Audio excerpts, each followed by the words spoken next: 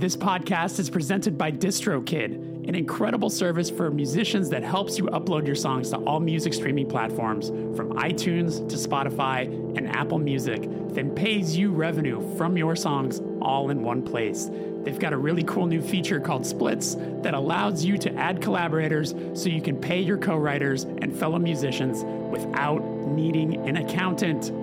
To get 30% off your first year's DistroKid subscription, just head to distrokid.com/VIP/hardtimes.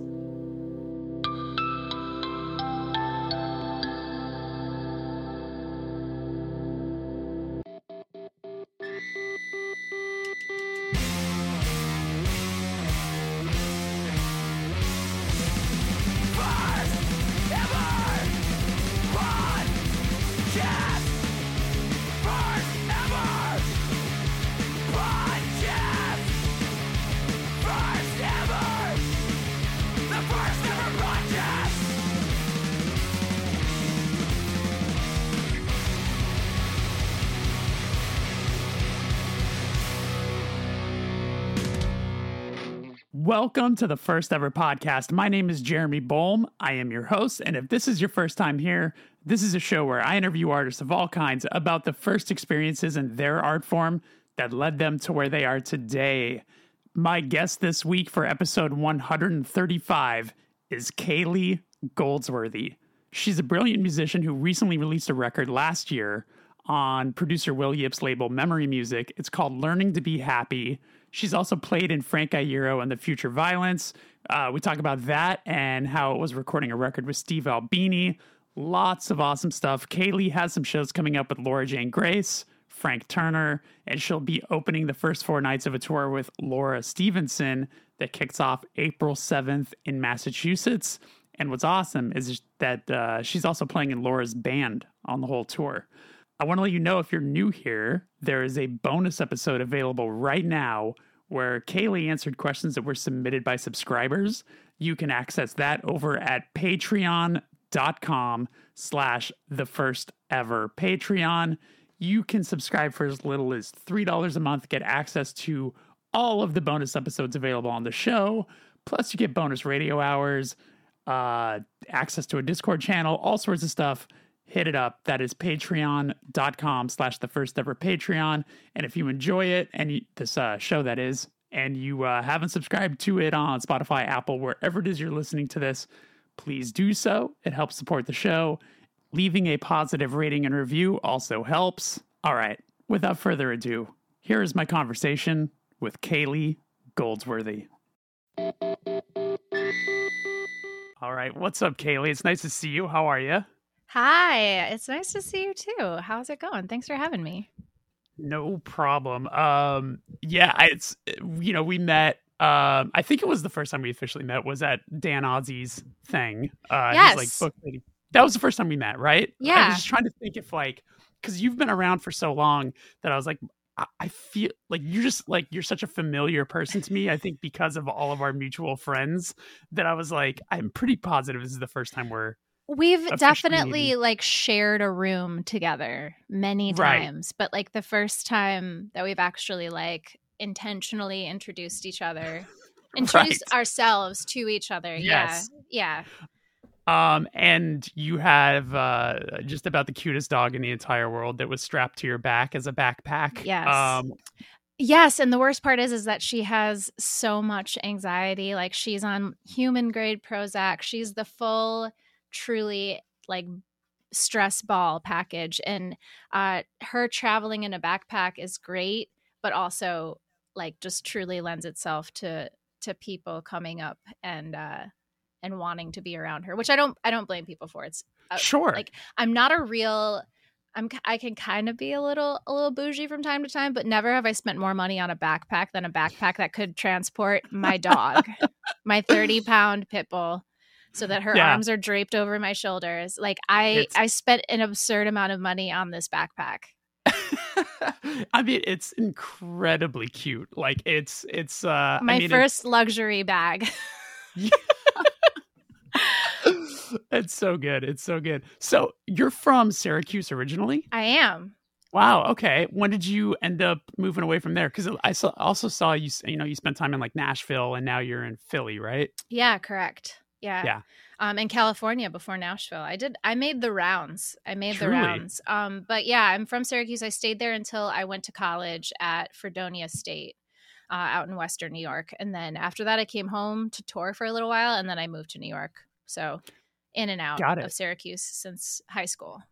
Got it. Got it. Yeah, it's like when I think about Syracuse, it's hard not to. I think just from the world we come from, like think of just like the earth crises and like Yes. bands like that. So I was curious, like, was there a scene that you were, or was there like a group, like, were there bands from that area that were like more in line with the music you make that like maybe people aren't aware of, or was it pretty strictly like that world Uh of hardcore stuff?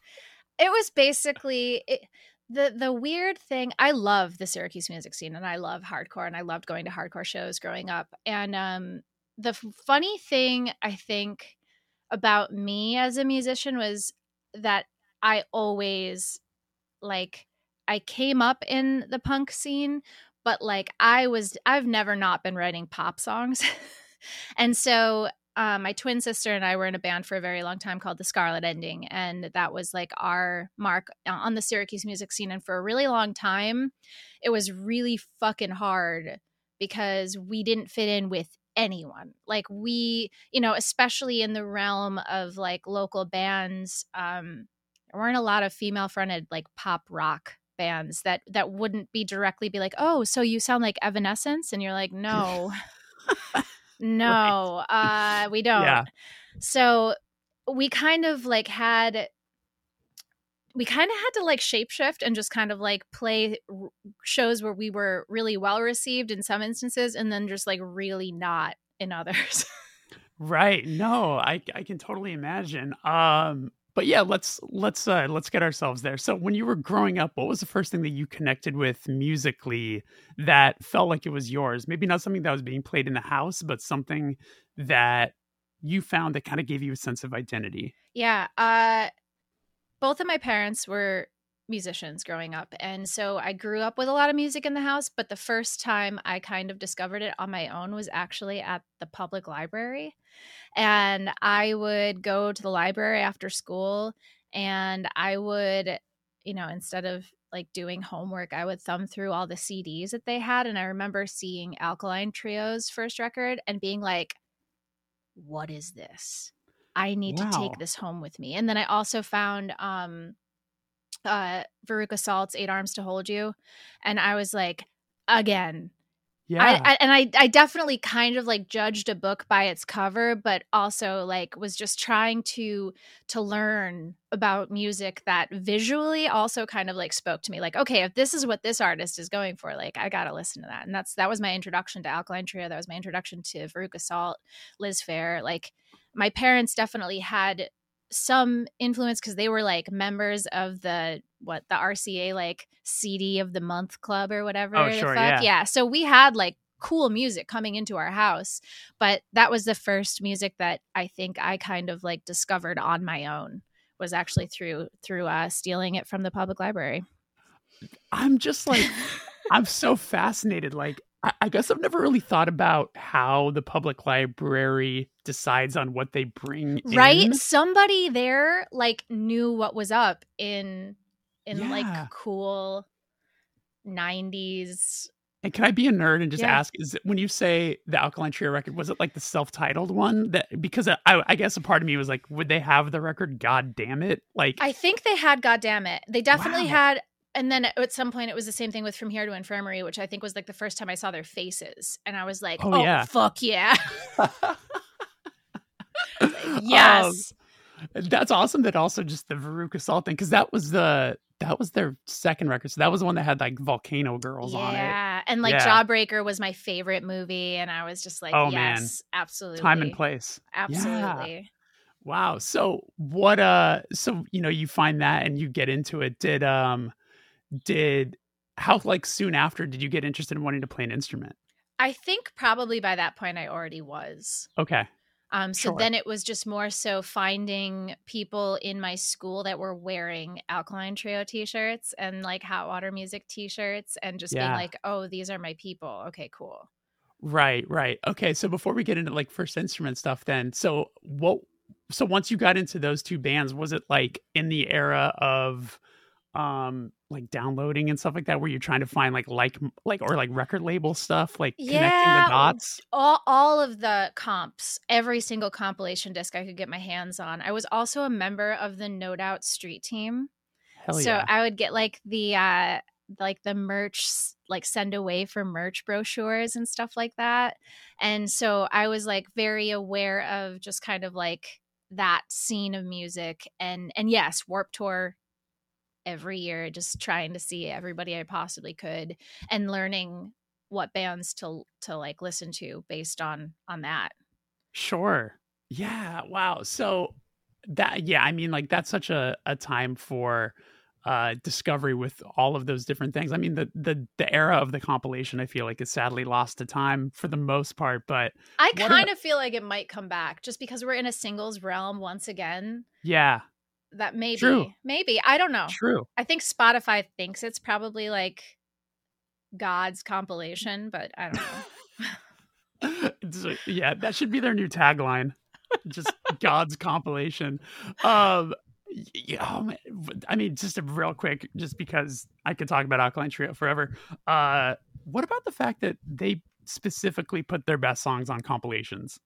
I Isn't know. that the craziest thing? I know, Like, but also like I love that band so deeply that like every time they put something else out, I'm like, yep, it's another solid Alkaline Trio record because it's just like they nail their own sound and there's no one that sounds yeah, like them. So it's also like if you like the banger, you will like the rest of the record. it's a good call. I mean, it's a good call. I remember one time seeing Matt Skiba live, like, you know, a solo thing, and he was quite intoxicated, not surprising. And he at one point kept messing up the song, and he just kind of stopped in the middle of it and was like, I'm sorry, I can't remember this, but you guys realize I've been writing the same song for like 25 years, so they all kind of blend together at this point. Love it. Chef's kiss. Yes, it's kind of like how I view Weezer as well, except I wish that they'd just stop putting 2 records out a year and just put Oh like my god, one every 3 that had all the good songs. absolutely. Yeah, it's same with, I mean, to a more extreme extent, I don't know if you ever got into Guided by Voices, but I Yeah. just realized that they've put out, I think, already 2 or 3 albums out last year, and I think I have 2 coming out this year. It's just like, Also, as a musician, I don't know if you are the same way I am, but like there are stretches, like uncomfortably long stretches of time where I do not seek out and I do not listen to music. sure, yeah. And so when you said that, I was like, oh yeah, I didn't know about those. Yeah. Well, I mean, No also, idea. I think that there's certain bands like they're, I think, a prime example where it's like, I doubt that there's like an album rollout for Guided by Voice. Like their Sure. fans are just like, oh, there's another. Okay, cool. Sure. There it is. It's just on the internet now. So now I'll listen to it. You know? Yeah. Yeah, that's probably true. Yeah, you're not trying to like garner a new fan base when you're on your album. Like I think it's like literally number 42 for them. I was going to say at that point, I'm sure they've lost count. Yes. And also like each record has like 20 songs. I'm like, when they're making set lists, what do you do? It's just, yeah. It's pretty fascinating. Anyway, what was the first concert you went to? Mm-hmm. I saw Hanson at the Pepsi Arena in Albany, New York in, Amazing. I believe, 1997. Amazing. That was my first proper arena concert. I saw Hanson. What a time and place. You know, like, yeah. I remember my parents would not let me go see No Doubt at the time. That was like, you know, Tragic Kingdom had just come out, but those shows were a little like too much. My parents were like, not yet, but like Hanson, at least they play their own instruments, I think was like kind of their, because I think it broke them maybe just a little bit that was like they raised us with David Bowie and a whole lot of prog rock. That's how I got my name, is from this 1985 Marillion song called Kayleigh. And the music video is so dramatic. And the song is so dramatic. Wow. So I think that they were probably a little like, wow, I can't believe that like my daughters are just like sobbing to this boy band in the 90s when there's so much better music. But I do remember that I remember I was at the Carousel Mall, which is the mall in Syracuse, the big mall, and I was with my dad, and there were a whole bunch of punks, and they had like huge mohawks, and I just was like so in awe of like how cool they looked. And my dad looked at me and he goes, "You know why all the punks are here, right?" And I was like, "Why?" And he was like, "Smashing Pumpkins and Marilyn Manson are playing the Lost Horizon tonight."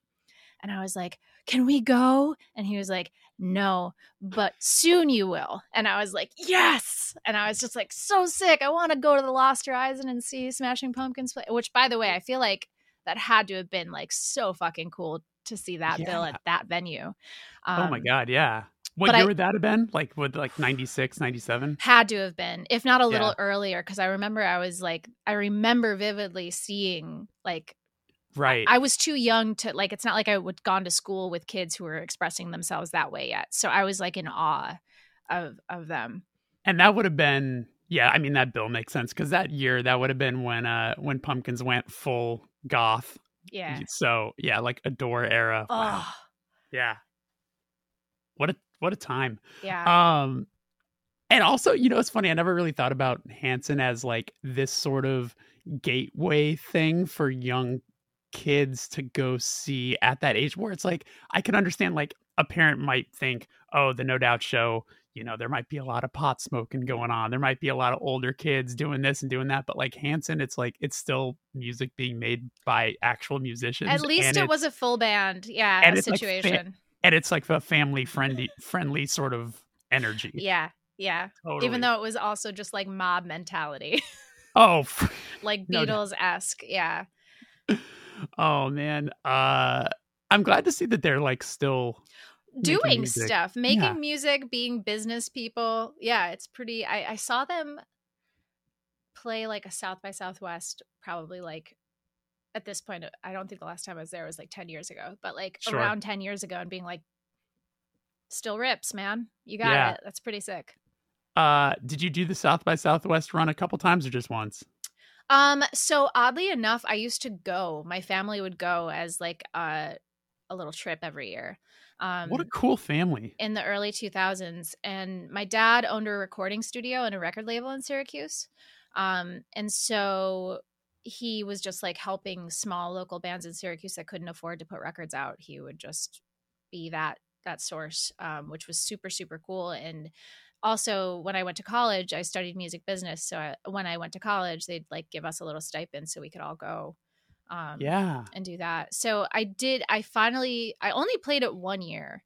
And it was with my first hired gun job that I had, this group called Young and Sick. And it was like something stupid, like 12 shows in 3 days. And I was just like, well, you lived it. Definitely lived it. Yeah. And went enough times before it got to like dick what measury. It is now. Yeah. Yeah. Corporate sponsored. Yeah. When it was like you could still find cool people that were undiscovered before it became a festival for people to be like, look who we discovered, and they're already on the radio, you know. Yeah. I'm happy enough that it exists, but I swear every year when people start posting that they're going, or the shows or the set times and stuff, like it's just like I'm just triggered. I don't. like, yeah. I mean, how many times have you done it? I want to say we probably did it 3 or 4 times, but like, and every single one of those ones was like some sort of inner competition for no reason in us, where we're like, should we play like 4 shows today? And you're just like, why are we doing this? It's so stressful. Parking, unloading, all of that stuff is just nightmare material. And the worst part about this festival, like I'm really glad that there's starting to become some transparency with how difficult it is. Like, I don't know how the collective we as musicians allowed ourselves to get so fucked in so many different directions, like that what we do is like the main pillar of an entire industry, yet we have allowed ourselves to like not get paid enough, have zero help getting our gear into the venues, no one is accounting for our transportation or our expenses, and then we get paid the least out of everybody at the end of the day. It like, to me, it's just like, how have we when you play South by, you're like, all right, let's do 4 shows, and then you're like, all the streets are closed. How are you supposed to drive 2 miles to get to the show down the road? You're like, you can't. It's going to take you 2 hours. Yeah, you're basically just getting yelled at by cops. Yes, and then yelled at by the venue staff because you were fucking late because... Yep. And and oh my God. Yeah. So many stressed out stories. And you're totally right too, where it's like, it's probably a larger conversation, but it's not any different than, like, I'm just going to make this up, but I'm sure they've done it at some point. You get added to a Domino's pizza showcase, right? So like, so I'm making this all up for people listening to enjoy this. So you're added could to be real. Could be real. Oh, at this point, I mean, I remember for sure there was like the Doritos. I played the Taco Bell once. It was there you go. Okay, so it's like you get added to this thing, which I'm sure you're not getting paid to do, or if you are getting paid, it's a very small amount of money. It's like, how is that any different than like publicists, working super hard to be, have a song debuted on like Forbes.com, where you're like, people who are reading Forbes are not going to go listen to like this hardcore band's song. The hardcore band is driving traffic to Forbes.com. Right. So like they're getting more out of it than we are. Right. So it's just like, it's just one of those things that I think in the long run, you're absolutely right. It's like, we just continue to be. I think somewhere along the lines, we were just so stoked to be there that we were like, totally. Yeah, take it, whatever you want. You mean I get to just play my music here? Cool. Thanks. Yeah. And the amount of like times I'd walk into a room, just like maybe a friend was playing or something like that, and I'd be excited to see them. And then, you see them playing to people in suits who are just like red-faced drunk, turned sideways, having loud conversations over taking their set. Up all of the space on the guest list so that you can't get your friends who like, maybe can't afford to go to the show every night. Yep. It's a blessing and a curse because like randomly you'll like get to catch a cool show, or you'll get to see all your friends, or all those sorts of things happen, but it's like at what cost sometimes. Yeah. Absolutely. That's real. I mean, I'm fascinated by how cool your family is, that like all of those things were happening. So I asked what was being played at, or like what things you discovered on your own, but you mentioned a lot of music being played in the house and prog music and stuff. Like, I am actually curious though, like what crossover stuff did connect with you and maybe your sister with what was being played in the house? Like, was a lot of singer-songwriter stuff? No, not really. Well, kind of. Yeah, I guess kind of. So my dad worked construction, and he brought home an upright grand piano that came from a job site. And I mean, it was like half the keys were missing. It was out of tune, but like we listened to Ben Folds Five's Whatever and Ever Amen and Tori Amos's Little Earthquakes, like until the CDs stopped working. And like, that Bangers. is how my sister and I learned to play piano. Wow. Like just listening to those records. And those records are not entirely age appropriate, and also not like, basic piano by any means, but that's kind of like how we learned how to like hear and play music by ear. Wow, that's fast. So was piano your first instrument? No, violin was. Okay. Yeah. When did you start that? I started that when I was 7. And I still play. Yeah. And you stuck with it. I stuck with it. I actually studied it in college. So I like went through graduating with violin. I looked at, when researching and stuff, like I saw that you have violin and piano and all of this, and like on a lot of credits on albums that you played on and everything like that. So that's, wow. That's, I'm impressed that you stuck with it, because it feels like one of those instruments that gets pushed on a kid and then they're like, I don't really want to do this after school. 100%. Yeah. And the worst part is, and I explained this because at one point I was teaching lessons to kids when I lived in California, and I was explaining to the parents, I was like, your kid is going to suck until one day they don't, and then it's going to be awesome. But like, even talking to teenage kids, I'll be like, yo, yeah, it sucks right now, but soon it won't. And then it's going to be really cool once it stops sucking. Do you remember the moment for you when it did stop sucking? Like, was there a song that you learned how to play where it just like sounded right? I just remember like, because very early on, I was just kind of like, we had so many instruments in our house growing up that this one was just mine. And I remember that the following year, my sister, because at 3rd grade, you could play stringed instruments, but then at 4th grade, if you wanted to, you could switch to like woodwinds and brass. And I don't know why children under 4th grade were not able to do this. Like, I don't know what they thought, whatever. putting stuff in your mouth at third grade, I guess. I don't know, whatever. Sure. My sister switched and stopped playing the violin and moved to the flute. So I think probably around that time was like the first time I ever had something that was truly just mine. And so that's kind of when I think I started really getting into it. And that makes sense from, not to be armchair psychologist or whatever, but I imagine as having a twin sister, having a thing that is specifically yours 100%. Is very important. Absolutely. Yeah. And we're very much identical in every way. So our interests very much aligned. But playing the violin too, like kind of came with its own like nerdy counterpart where I had to seek out instances and ways where I could still incorporate it into the music that I was playing. And so the Scarlet Ending, like I guess kind of growing up, I was listening to like anything that had that. So obviously like Yellow Card was on my radar because they were big, popular, and had a violinist. Totally. And I mean, I could play the songs. Yeah. But then it was like Flogging Molly. Okay, cool. They got a violinist too. Okay, I can pay attention to them.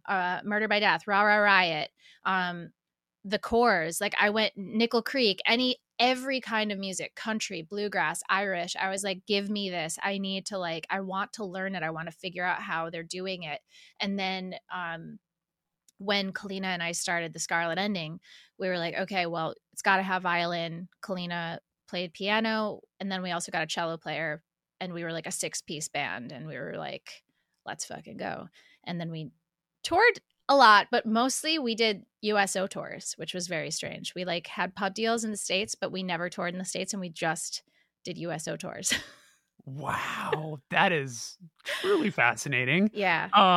So what kind of music was it leaning into? Was it like sort of like the Murder by Deathy sort of? Yeah, I mean, thing? We thought we were so cool. We thought we were like the White Stripes meets Alkaline Trio. So we could only dress in like black, white, and red. We had this like carnival-esque theme, and we like played into this hard from like high school on. Like our merch table was a circus tent. We had like props. We did the thing, and we were like, 3-part harmony, string sectioned, weird, poppy, rocky, just kind of all over the place. And I still listen to like our most recent record, and I'm like, it's pretty fucking cool. I don't think we knew where we were supposed to live, and I don't think anybody really knew where we were supposed to live. We would just get put on cool shows in Syracuse, where eventually by that point, like once we had been touring and putting records out, we were getting like, we would end up on tours with Frank Turner or Dillinger Escape Plan. Like it didn't matter. We opened for both. And that it was just really happened. Wow. Yes. Yeah. We were like the clutch, like local opener if there was a cool show coming to town. So it was cool because we just kind of like drifted in between. Yeah. And I don't know if it's just because we also had made ourselves kind of like this staple for people who like listening to hardcore because we'd been around and opening hardcore shows for so long that like maybe just that, like, I don't know, emotional female vocalist enjoying group of people, that Venn diagram was like, oh, okay, cool. Totally.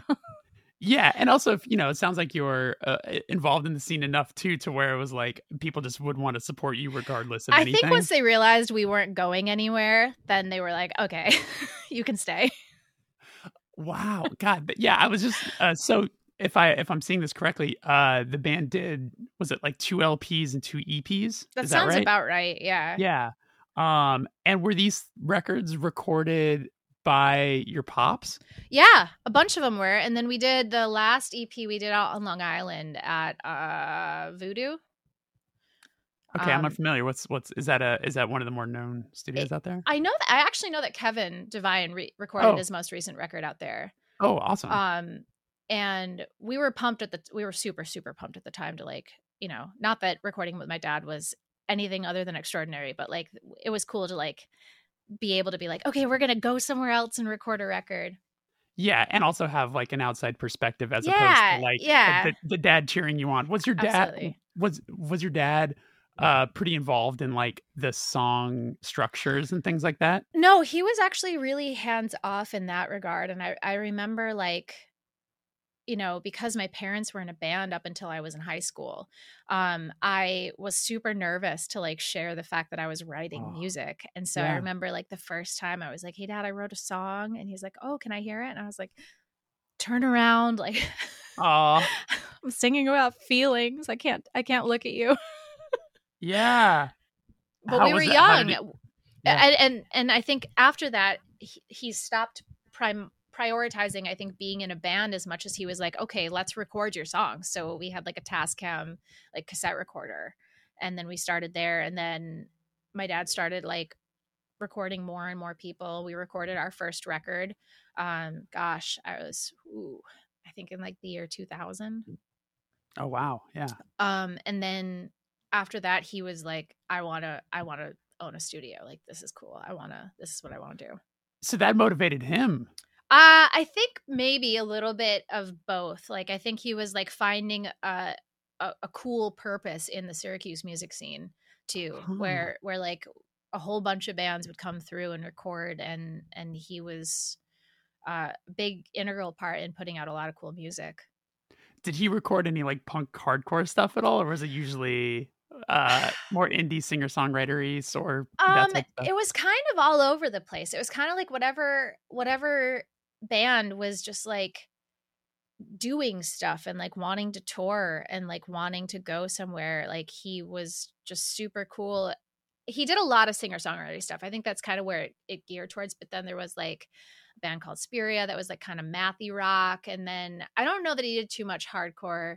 I was going to say, I would more, imagine. Yeah, it was more like on the rock spectrum. Okay, I was going to say, I could just imagine for you, like, being a kind of funny, jarring experience. That like, would have been. Yeah, that would have been pretty fun. So I'm assuming that was your first band, though, right? Yeah, other than just like a couple of projects that my sister and I, like our first band, I think we called ourselves like Crazy Jane for like 2 shows, and we were basically a Ramones cover band. Oh, that's cool. Yeah, it was just me and my sister, and it was metal night at the Knights of Columbus, and we just played Ramones songs and like probably a couple MXPX songs. So what did you play at that show? Electric guitar. Okay. Yeah. So when did you start playing guitar? Shortly after the violin. Like, I think Okay. it all kind of snowballed once I started like actively seeking out music to play along with. Then the guitar came in, then the piano came in. Okay. Do you remember the first song that you remember how to play? You're going to make me tell you that it's mbop. You're going to make me tell you that it's mbop. Yes. Yeah. That's amazing. Were you able to sing to it too? Yeah. It was a very proud moment. That's and awesome. then I think our first talent show that we ever did, which might have actually been our first proper show, right? Yeah, was we played Garbage, I'm Only Happy When It Rains. That's cool. And that was Sheryl Crow's Favorite Mistake, which to this day, beautiful Great song. Yeah. And such a cool guitar part to like feel like I was riffing in like the 6th grade. Yeah. So wait, was your sister playing drums or something? She was playing bass. Okay. And I also remember like she slammed her finger in the locker, and like so she had like her middle finger in like a sling, and so the whole time she was playing I was like, you look so cool, you're just like flipping everybody off. That's amazing. Yeah. That's amazing. Hey there. Do you need to get some merch printed? My incredible sponsors over at Anchorfish Printing has a great deal going on right now. You can get 100 soft style shirts for only $499. Do the math. That's a great deal. For details, email michael@anchorfishprinting.com. You can also visit anchorfishprinting.com and see what else they have to offer. They are a one-stop shop for all your merch needs. And don't forget to mention the First Ever Podcast when you place your order.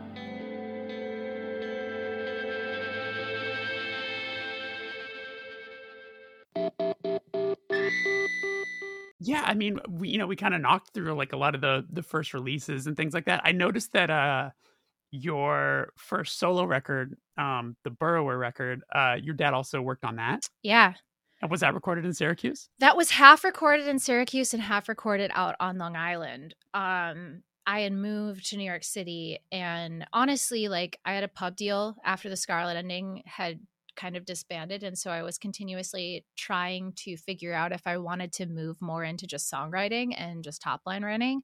And so I just kept writing songs for my pub deal. And then it wasn't until I got a Facebook message from Chuck Reagan asking if I wanted to play the revival tour.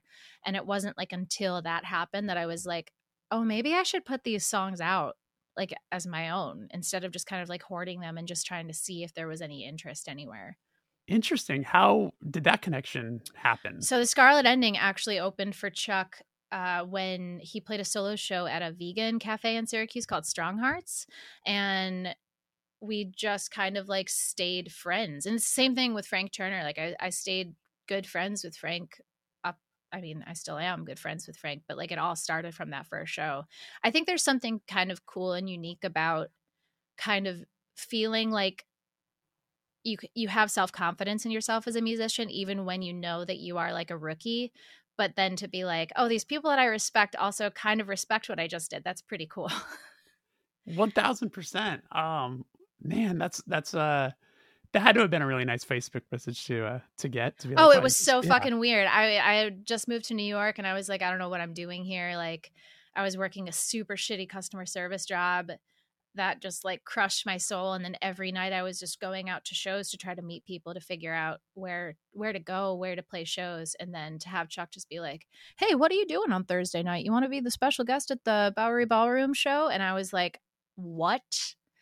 So you know what's so funny is I had Dave Haas on here, who I know you've worked I know you've worked with before, and I think that the title of his episode was like something along the lines of when Chuck Reagan asks you to do something, you do it. He made me lose my job because of it too. I played the first show. It was the 8:00 show, and then he was like, you want to stick around for the late show? And I was like, okay, yeah. And so played the late show. It started at midnight, I think. And then he was like, what are you doing tomorrow? And I was like, I'm working. Like I was at that point, I think I was working at a bar. And he was like, want to go to Pittsburgh? And I was like, yeah. And he was like, there's a spot on the bus. Come on. And I was like, I just showed up here to play a show. I'm not ready to go to fucking Pittsburgh in the bus. And like, where am I just going to stay in Pittsburgh? Am I going to just keep on keeping on with you? Like, I don't know how this is going to work out. So I went home. I lived on Long Island, and then I packed up my PT Cruiser and drove to Pittsburgh, made it in time to get fired from my job because no one would come and pick up my shift. And then I just like was like weeping openly when I got there. And I remember Dave was like, what's wrong? And I was like, I lost my job. And he was like, punk rock, and then walked away. And I was like, I guess. I guess is the perfect response to that. Sure. That's amazing. You're like, yeah, it's cool in this exact moment, but in like a week when I have to go home and figure this out, I'm going to be stressed out. I'm going to be not so pleased. Yeah. Oh my God.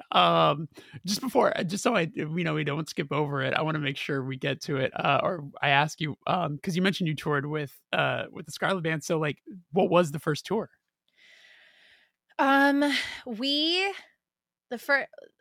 did 3 huge USO tours. One was in Greenland above the Arctic Circle. One was in Germany. And then the other was the Middle East and Africa. Talk to me about touring in Greenland. Touring in Greenland was really wild because it is the base where I guess it was built during the Cold War, because from a latitude, longitude perspective, it was like the closest place they could look up into the atmosphere to see anything that was approaching the United States. So there's still like base that's covered in a glacier. Like there's so much cool stuff in that part of the world. And the tour was 10 days long because a plane flies in every 10 days. So we were there for 10 days. We were there to play their 4th of July barbecue. We played outside. It was 30 degrees on the 4th of July. And we were like, yo, we can only play like, at that time, I think we were like every night we were playing like 2 or 3 hours. Oh my music. God. And so we learned pretty quickly during that tour that like at first we were like, we're going to do artsy covers like Regina Spektor and Cursive and all this stuff. And then we realized like, we're playing for deployed troops. They want to hear the most American classics in the world. So we would start our show with like 1 hour of our songs, and then the second hour we were like Journey, Queen, like Heart, every song that you would like just be thrilled at that would come on karaoke. Like that was our set list. That's what we learned. Wow. So I mean, not that I didn't think so, but that really does prove that you're all extremely competent musicians at that point. If we you're were, all yeah, able yeah, to yeah, just, yeah, like, definitely all do that. Yeah, Wow. we worked really hard to figure that out, and then we just had a great time. Like we would get in so much trouble on these tours because like we would talk everybody into doing some crazy shit. We did a polar bear swim. We ended up like needing the fire department and like the entire medical staff to oversee because we ended up getting like 100 people to want to do a polar bear swim with us. Oh my God. Because we were the only visitors for 10 days. Yeah. Everybody wants to hang out. Yeah. And so we'd hike when we went to Africa. We like did a huge tour of like the facilities, and everyone is so gracious and so wonderful. And you also learn an awful lot about like, you know, obviously I don't know anything about what it's like being in the armed forces and being deployed for a long period of time, but you gain a lot of different perspectives and a lot of great respect for the people doing what they're doing over there. And so we were getting tours, and like we went into like this chamber full of guns, and they were like, do you have any questions? And our bass player was like, yeah, like when do we get to shoot? And they were like, how early do you want to get up? And we were like, what? So then one day we just went out in the middle of the desert and shot guns for a little while. Like, and then I like, you know, they were like showing us how to do the experiences were unlike anything I've ever experienced in my entire life. And so kind of like having these weird experiences and having like, you know, we had our like little, what do you call them? Things that like when you shoot the target things. So we could, that's what it's called. A target Sure. thing. Or like getting to see camels and going to like a safari rescue, like all of these, like, you know, just crazy shit. Crazy. Situation. And we also flew onto the Nimitz, which was like a ship in the middle of the Indian Ocean. We had to like catch a wire on a cargo plane, like, and then get launched into outer space to leave because like we flew onto a ship. Yeah. So just because I don't think I don't think I know, how did this opportunity come your way? Like how, like what, ready? Are you ready for this full circle moment? Yeah. South by Southwest. Really? And it's not because we played. It's because it was like one of the first times I went, and we had gone like to the panels, and they had like a demo listening panel, and like we just brought one of our records, and then we got approached afterwards because it got picked. Yeah. Crazy, man. What years was this? Oh gosh, it had to be like 2007, 2008. And I mean, at that point, you're probably thought of what touring is probably so different than what most people think touring is, right? I mean, it was weird. We also flew commercial with all of our gear, including a PA and speakers, because we were flying. When we were in the Middle East, we couldn't be caravanned by military because we were on ghost bases. So like we were traveling to places that like we couldn't fly into. So we flew commercial everywhere and then would get picked up. But then like, you know, we ended up on like a tour bus that had just a fuck ton of Seven Dust records, like in the bay still. And we were like, cool. Like they were the last band to use the bus. Like a lot of really weird experiences. So yeah, no, but like my touring experience was so vastly different from what it is now. Yeah. And also just like very strange in a very weird, like a very different way. Okay. So now, you know, you put out Burrower, and you got like the Chuck Reagan, you know, approval, and your friend, you know, you're friends with like Frank and Dave and all these people. So at that point, is that when you start to become sort of like this hired gun? Because there's obviously a big gap between that record and then your newest record. So like in between there, tell me what's your life like? So I was living in New York when I put that record out, and then almost immediately after I put the record out, I got approached by a music director to join a band called Young and Sick, and they were signed to a major label, and their first show was Coachella. And so I was like, all right, cool, let's go. Like, I've never played this genre of music before. I am interested in kind of like bouncing around and seeing whatever they need. They needed like a good backup vocalist that could kind of do some keyboard stuff and some synth stuff and some like violin. And I was like, yeah, I'm there. Let's do it.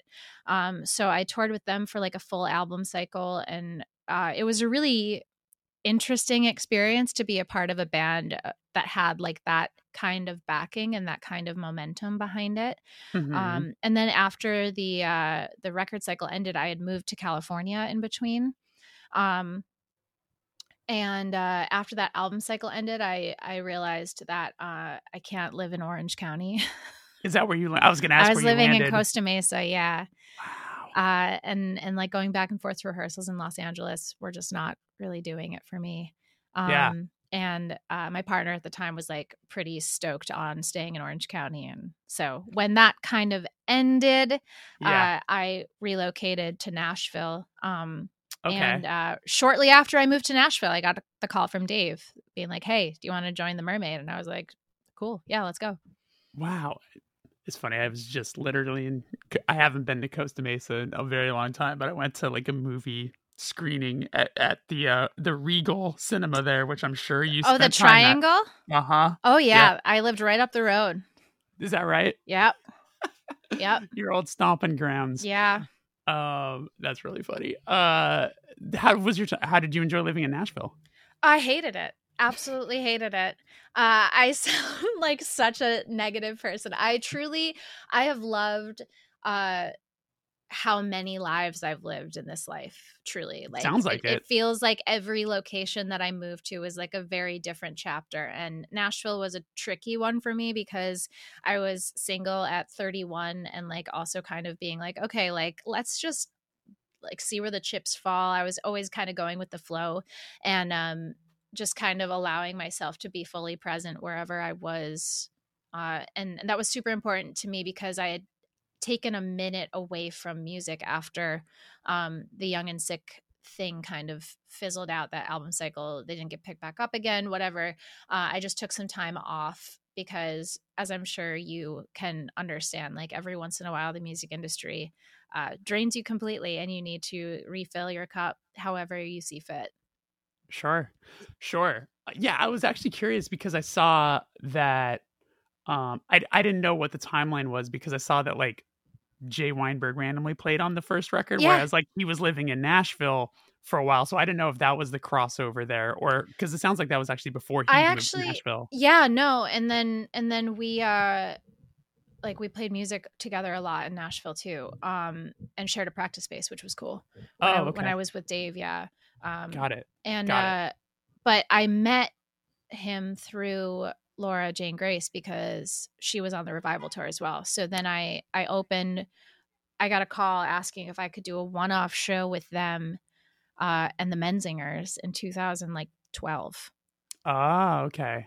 And then obviously, you end up playing on Menzinger's records too. Like you played on the EP, the From Exile record. Yeah, right? yeah. And Joe is my boyfriend of almost 6 years now. So yeah. But which also we totally didn't like remember meeting at that show either. So that's what I mean is like I've been in rooms with people that mean a lot to me, but well before I knew them. Yeah. Totally. With let's first I'd be fun to talk about the Frank Iero connection too, because I saw you did those records with Steve Albini. Yeah. What was that experience like? Because you did two with them? I think? We did two. Yeah. We did them all at the same time though. Oh, okay. That makes sense. And also I met Frank through being on tour with Dave. Like truly, I just let like life take me where it will. Sure. And playing with Dave was great, but I also knew that I never wanted to give up on myself. So it was very important to me that even when I played with other people, I didn't necessarily feel like I was getting too comfortable.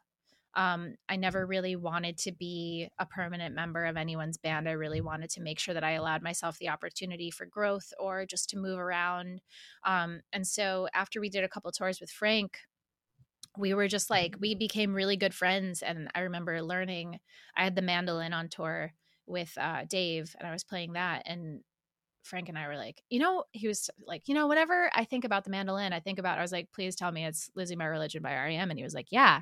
So we like learned that song and then recorded it on my cell phone, like right beforehand. And then the following tour, he did a recording session at the Maida Vale Studios at the BBC in London and was like, do you want to come record this song with me? And I was like, hey, Dave, can I go? Can I please go record this song with Frank? And then we just like, have been friends ever since. And when he called and he was like, hey, I'm putting together the next band, I was like, dude, yes. Yeah. And so, yeah, we recorded with Steve Albini for about 3.5 weeks, and we lived at Electrical. It was awesome watching him work and super cool. And also, I just assume friendship as a challenge at every instance. Like, I am like, I'm going to make him my best friend. And they're like, no, you're not. And I'm like, yeah, I am. And I tried real hard. Tried really hard. You tried really hard. Yeah. He seems like a very particular person. Oh, he is. I'm not sure if I'm his type of particular, but at the same time, I think we had a great rapport. I really enjoy he's so good at capturing bands in their purest and rawest forms, and I think a lot of that has to do with how hands-off he actually is. Sure. It took a little while, like probably a couple days in the studio, where I realized, like, I was like, yo, Frank, you're producing this record. And he was like, what? And I was like, you are, because you'd play a part and then you'd be like, hey, how does that sound? And then you'd hear nothing, and then you'd hear him go, it's in tune, if that's what you're asking. Oh my God. And you're like, oh, okay. So this is, I am accepting that this is my part. And did I play it well? Okay. He says I played it well. That's, I love hearing that story because, I mean, everyone, anyone who knows anything about Steve Albini knows that, like, that's his whole thing, that he's an engineer. He's not a producer, like, right. Whatever. But I've never heard a specific detail of, like, asking how a take was and then having that be the response. Like, that was his always. And also, like, I am just like a very left brain, right brain individual. Like, when I'm not playing music, I love to do like mathy admin stuff. It's my favorite. I love a spreadsheet. Oh, it just brings me joy to have something that I can complete at the end of the day. Like, it's just wonderful. And so watching him work, like, I would catch on very quickly that, like, if I fucked up and he knew I fucked up, he would just stop the take, put it back 4 beats before I needed to play, and then go again. And like, there was no conversation. And so, like, I would pick it up really quick and I was like, oh, this is way more efficient. But he was so cool to be able to just like stop, move it, do. And I was like, okay, let's go. I love efficiency. Totally.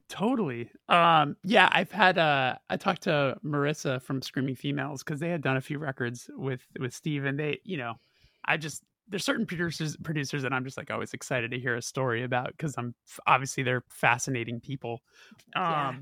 So I was, I'm sure. And I've also never seen a person drink more soda in my entire life than oh my God, him. What does he? What kind? He drinks that green shit, that green soda that's like famous Chicago green soda. I don't know. Green River? Yes, that's what it is. And that's what it is. Because you know how on St. Patrick's Day they like make the river green? Yeah. It's a shitty joke about making that the soda. Wow. I've been to Chicago so many times, and this is all news to me. Now I feel like I have to try this when I'm there. Did you try one? What's it like? I must have, because also I'd never had a cavity in my life, and then I toured once with Frank, and then I had 6.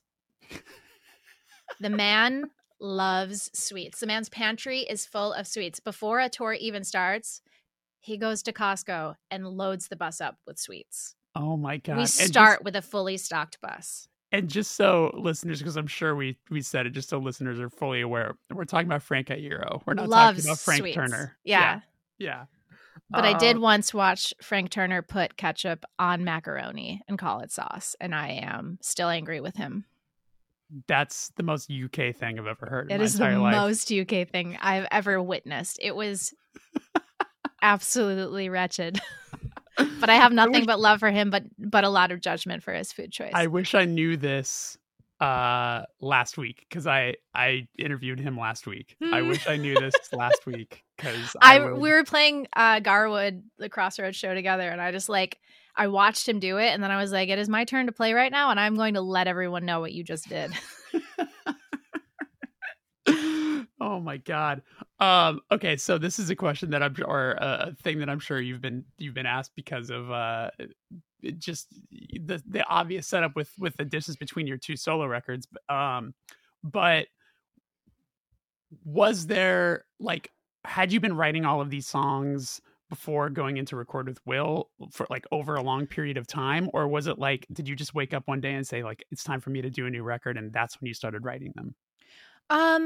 What's weird, so the EP I put out after Burrower actually came out in 2018, and I did it with Arun from Saves the Day out in Nashville. Yeah. So cool. I did that with him, and I did it primarily because I had gotten my first solo touring opportunity with Bayside, and I was going to do the acoustic tour with them, and I was going to be sole support and then also play in their band. And so I was like, okay, I need songs. Yeah. And I had a handful, and so that's kind of where those came from. But then when it came time to do Learning to Be Happy, like I had the busiest year. 2019 was just so busy for me, and I did 2 tours. Like I did a US and an international tour with Dave Hawes. Then I did a US international and a Mexico tour with Frank, in Russia, and then as soon as I got back, I did a solo tour with Frank Turner. And I was like, okay, we are doing nothing in 2020 except writing a record and putting it out. And then obviously what happened to everyone. And then it took about 2 years to get it done. I didn't finish the record until November of 2021, but I'd gone in and started recording it on January 2nd of 2020. Wow. Yeah. Yeah. And I'm assuming, just assuming, was your relationship with Will through working with like the Menzingers and stuff like that in the past? Okay, cool. Yeah, it was definitely like, also when I finally moved to Philly, I was just like, it was on my short list of dream opportunities would be to work with Will. And especially I'm a solo artist who hates being a solo artist. Like I miss the camaraderie of having other people's creative visions and creativity. And so I love when there's a connection with someone. And that's why I did the last record with Arun. Arun and I have been making music together for almost a decade, on our own, which people will find out more about this year. Cool. But I love when you can find someone that kind of like speaks the same musical language as you and can kind of read your mind. And so even though I had Joe Godino play on a couple of songs, I also, like, for the most part, this record was Will on drums and bass and me on everything else. Wow. And we just worked on the record like completely in our own little bubbles. Yeah. It's funny, when I listened to it the first time, the first thing I thought was like, oh, this sounds like Will playing drums. Yeah. Yeah. Like you could just sort of sense his flavor once you get to know him a little bit with like how he specifically plays. That's awesome. I mean, it's like, was the idea to have it come out on Memory Music too, his label, or did that come later? It came later. So especially before the pandemic happened, I thought that it was going to be 2 EPs. I thought I was going to do an EP for the first half of the year and then do the second EP at the second half of the year and just kind of see where I landed touring wise. And then when we realized that, like, oh, live music is not going to come back like anytime soon, we should probably just make a record. Why not?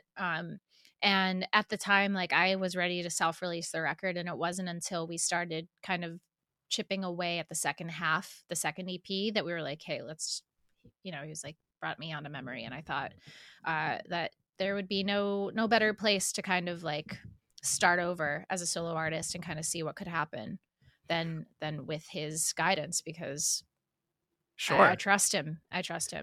Yeah, totally. It's funny when you mentioned the left brain right brain thing and like the love of spreadsheets and things like that with you, because the first record you would say is self-released, right? The Burrower record, like Yeah, that's self-released. Yeah. absolutely. So like I saw it's on vinyl and all of that sort of stuff. So like you had to go through learning all that stuff for yourself the first time. Like what was that experience like for you, and was that side of your brain like learning how to do all that stuff, was it really in full effect? Because it's a lot of moving work. parts, but also like I remember the first CDs that I made were for my first record, and we burned them individually and then printed the inserts, and then because we wanted to look as professional as we possibly could, shrink wrap and heat dried every single one of them. Like Yep. the whole, like The I was whole with a blow shebang. dryer for like an entire afternoon just to try to make my band look as professional as possible. Wow. And Yeah. so I was really fortunate because that venue in Santa Barbara, Velvet Jones, Okay. put out Burrower's vinyl for me. They helped me through the process, and I touched base with them because Craig, one of the owners at the time, was also the sound person or a guitar tech working on the crew for the revival tour. Oh wow. Okay. Yeah. Awesome. How did that feel the first time getting that record in the mail though, or like opening it up and like seeing it and holding it? How was that experience for you? Absolutely surreal. Yeah. Absolutely surreal. There's something just very, I mean, and it's funny because I've been putting records out into the public's eye since I was like 15, which I'm super embarrassed. Like I'm sure it's timely and fine for a Totally. 15-year-old, but like Yeah. now that I'm still doing it, I'm a little like, ooh, okay. I wonder if we can remove these. Yep.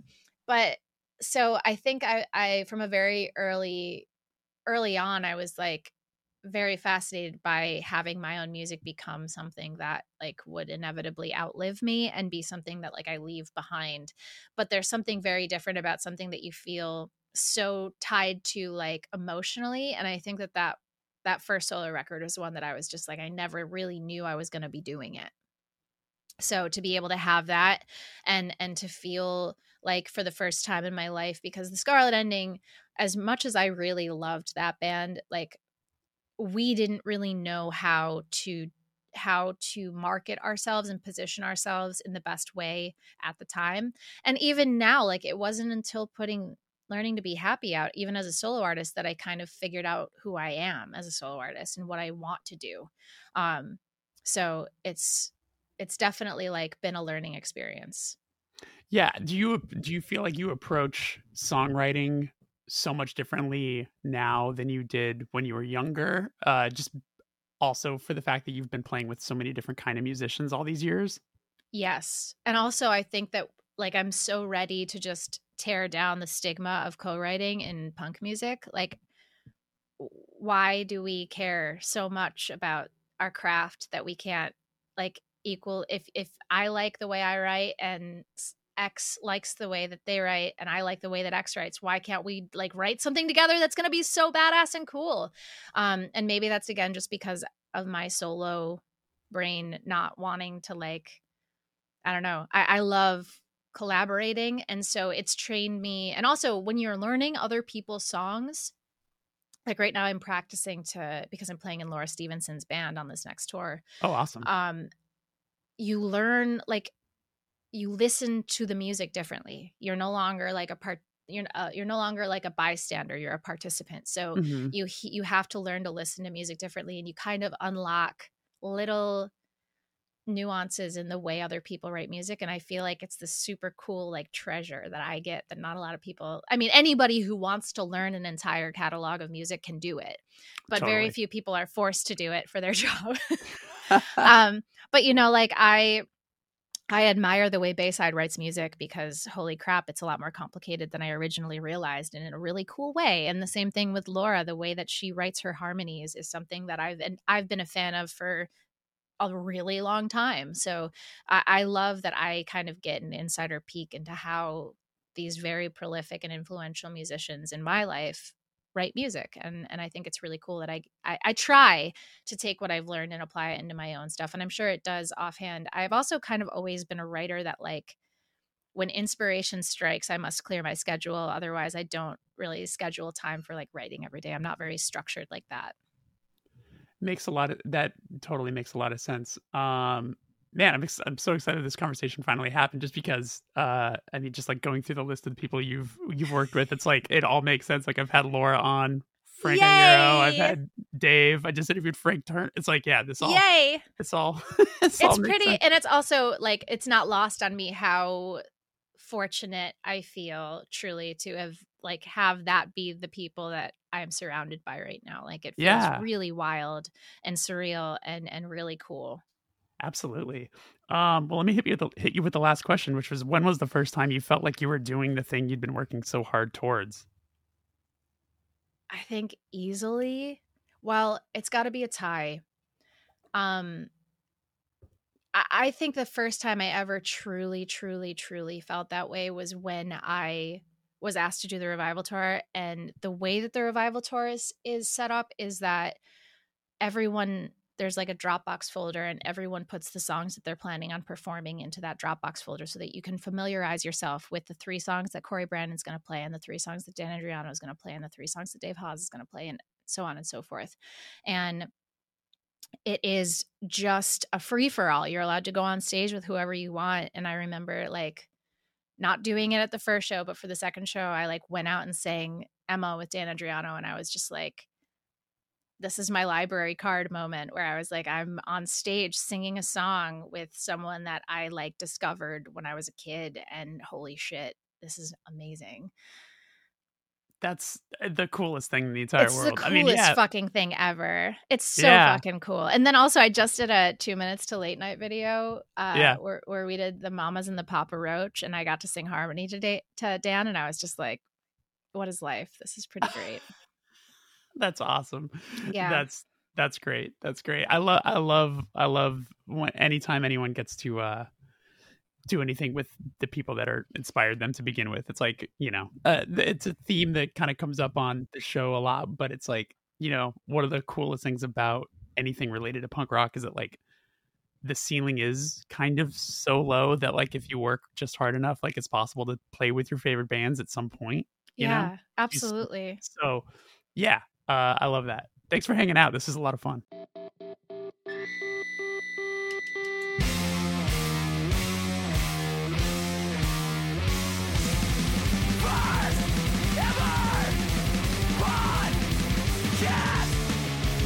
And that is our show. Thank you so much to Kayleigh for coming on, and thank you for listening. Reminder that there is a bonus episode available right now if you head on over to patreon.com/thefirsteverpatreon, where Kayleigh answered questions that were submitted by subscribers. All right, that's it. Thank you so much. Have a good rest of your week. Be good. Take care. Bye-bye.